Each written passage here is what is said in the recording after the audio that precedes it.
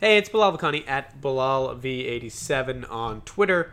We've got a Smackdown review for you, and this was really the show that brought us Stone Cold Kevin Owens, and it kicked off, and I hate to start with the kickoff, but it really was the narrative of the whole night. But unlike all those other jerks, I'm going to stick to the main narrative, not just go in chronological order like some sort of Siri robot. Kevin Owens interrupted Ziggler, who Ziggler had driven in and had entered into the parking lot area apparently earlier in the day, and was offered an interview. Kevin Owens rolled up and honked his horn, which was very effective. They jawed and eventually fought. Shane came in, split them apart, and because I guess Kevin quote-unquote instigated this, he booted Kevin Owens and canceled the main event. So a different way, I'll give WWE credit, a different way to start SmackDown. We cut to Shane McMahon, apparently live backstage, who recapped what happened and just said there wouldn't be a main event, which was pretty useless. But that happened. Then we got Kevin Owens, who just showed up ringside with a mic somehow to rip Shane. Shane came out, told him to cut his mic, which they did. But for whatever reason, Kevin was able to pick up another microphone, and that worked because apparently all the mics are hot, which is now not how microphones work. They're individually turned on and off generally.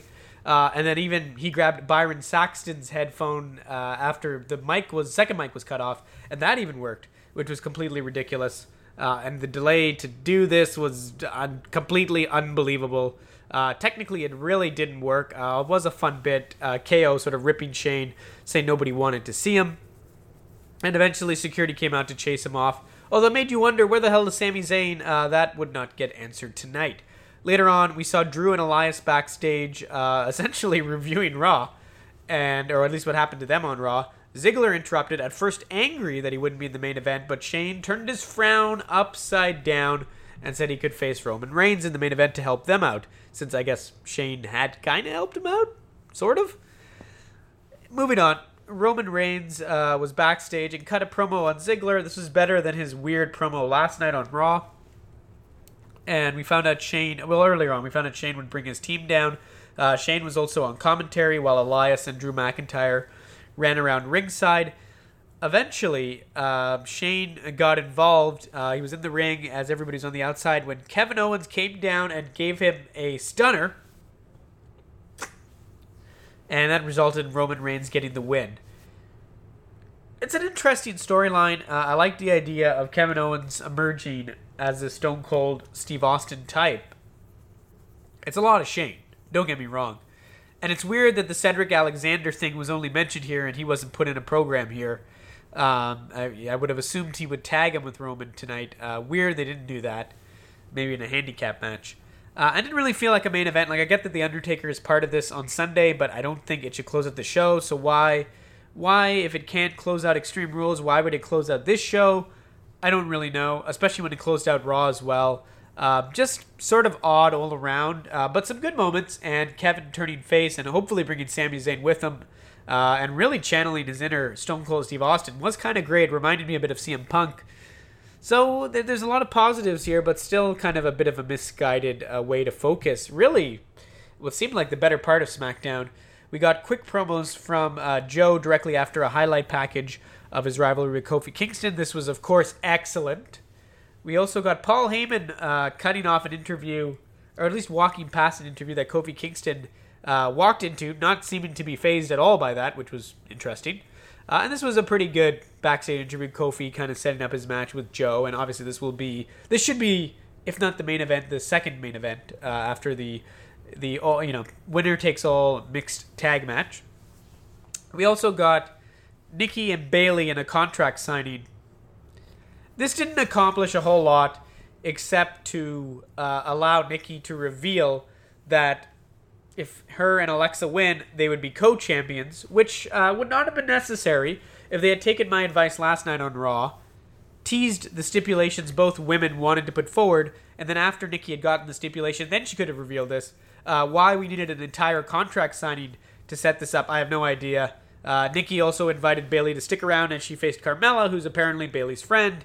Nikki won. Bayley just kind of sat there.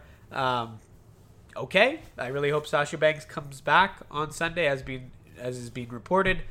This was okay, but it was not necessary. Shinsuke Nakamura faced Finn Balor, and what I was surprised to learn was a non-title match. But it makes sense, but, you know, it's been a while. I would have rather we just get a title match. Shinsuke cut a promo before, and I couldn't tell you anything about it. It completely went over my head, and not in a good way. Like, I don't care. Shinsuke needs a manager, or he needs to get better at promos. It wasn't terrible, but it's just forgettable. On the other hand, Finn cut such a good promo, I felt like it elevated the commentary after.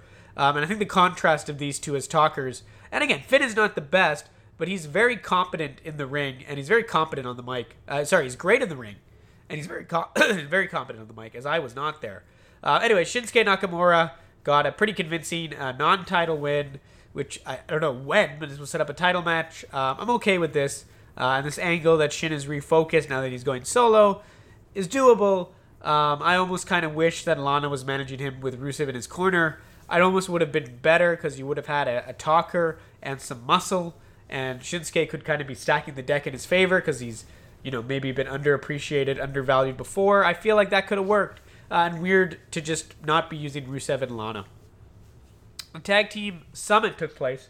And if you're wondering what a tag team summit entails, I was too. And it turns out it's just them talking. It's a good name, though, for that. And I guess because there's 3 of them, and you can't just call it a face-to-face-to-face-to-face-to-face. And this was great. All 3 of these teams. Interestingly, Otis kind of got the last word with "I'm coming," which was not the first time that came up on SmackDown, which was a little weird, and maybe a sign that Eric Bischoff is writing this stuff. But nevertheless, Otis also informed us he would have a triple threat match with Daniel Bryan and Woods. This was pretty good because Otis got the win by pinning Woods, not Daniel Bryan, and the commentary team was very good to point out this could happen on Sunday, and the Planet champions could lose the titles to really either team and not be involved. And obviously, that is such a constant thing with triple threats, but to illustrate it so well, especially with a new team like Heavy Machinery. Now, granted, beating either of these teams for Heavy Machinery is insane, and for Otis in this case, but it worked very effectively, and I love all these teams. I can't wait for this match. We finally, we thought we would not find out who Aleister Black's opponent was, as apparently they were not going to show, and then very slowly, and very well done, Cesaro, dressed all in white, showed up, cut a pretty good promo, sort of almost imitating Aleister Black.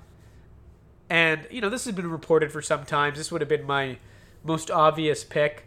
I would have rather Bray Wyatt, but this worked. And Cesaro can obviously take the loss to Black and really allow him to come in with a lot of steam on SmackDown. So overall, I like this quite a bit. We also got another interview with Shelton Benjamin where he was asked about Ziggler versus Reigns, and he just shifted his eyes like the dog in The Simpsons. I laughed. I don't know how long you can have a character who doesn't talk, who only reminds you of as a bit from The Simpsons.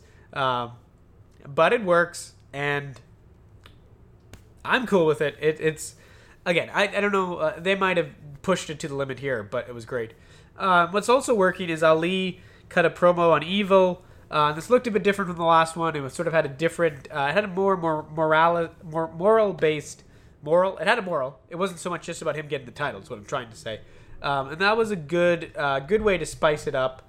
And he really is setting himself up to be a singles competitor. Whether that's more in the mid card, probably, but maybe potentially in the WWE title picture eventually as well.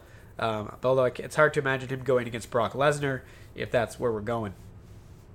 We also got a video recap, or it was, I don't know if it was video or stills, of the, I'm just going to call them the Warriors, the Kabuki Warriors, if you will, defeating the Iconics. It looks like Paige didn't go with them to Japan, if I was paying full attention. Correct me if I'm wrong. But Paige was backstage with them, and they wanted their title match tonight, which obviously was not going to happen. Billy Peyton Royce and Billy Kay, not Billy Payne or Billie Eilish. She feigned a mad cow flu, which is pretty funny. And Paige slapped her in the face and basically said their title shot was coming. Yeah, Eric Bischoff has got to be writing this stuff. Or maybe Michael Hayes. I wouldn't put it past him. Or maybe Vince McMahon. Because that's twice in one show. And once in one show, unless it's Otis, I can live with. But twice when it's Otis and somebody else. I give them credit. They're not discriminating. They're letting men and women tell you they're coming. But that's pretty ridiculous. And that's why we have a thesaurus. You know. I don't know. That's just weird. We also found out that Allison Brie was going to be in ESPN Magazine with Becky Lynch. Good for them. I love Glow. I love Becky Lynch. Very cool combination. I'm sort of surprised. I know Glow has shown up on WWE once. Why they would not do more with that partnership, I have no idea. Because I would love to see that. Even if it's just acting, I think it'd be a lot of fun. Certainly more fun than Mandy Rose and Sonya ambushing Ember and Catering, alluding to how their loss to her made them closer, and that she would have to get a tag team partner for next week, or she'd fight them alone. Now, I'm guessing the reason it's next week is because it's going to be Carmella, which is okay. They've kind of teased that way. I would love it if somebody came up, like Bianca Belair. That would be awesome. I don't think it's going to happen. Although the Street Profits are on sort of the main roster. I don't know if you'd call it that. So maybe. Although I guess it would be a different show to the Profits. And so why I'm thinking this is Bianca Belair is married to Montez Ford, who's in the Street Profits. I'm going to have to continue to ponder that as it's not a perfect solution. But that was SmackDown in a nutshell. It was fine. But definitely the potential of Kevin Owens as the next Stone Cold Steve Austin. Stone Cold, really. I don't even need to say Steve Austin. Is very alluring. I've gotten overtime to talk about it. And gives me hope.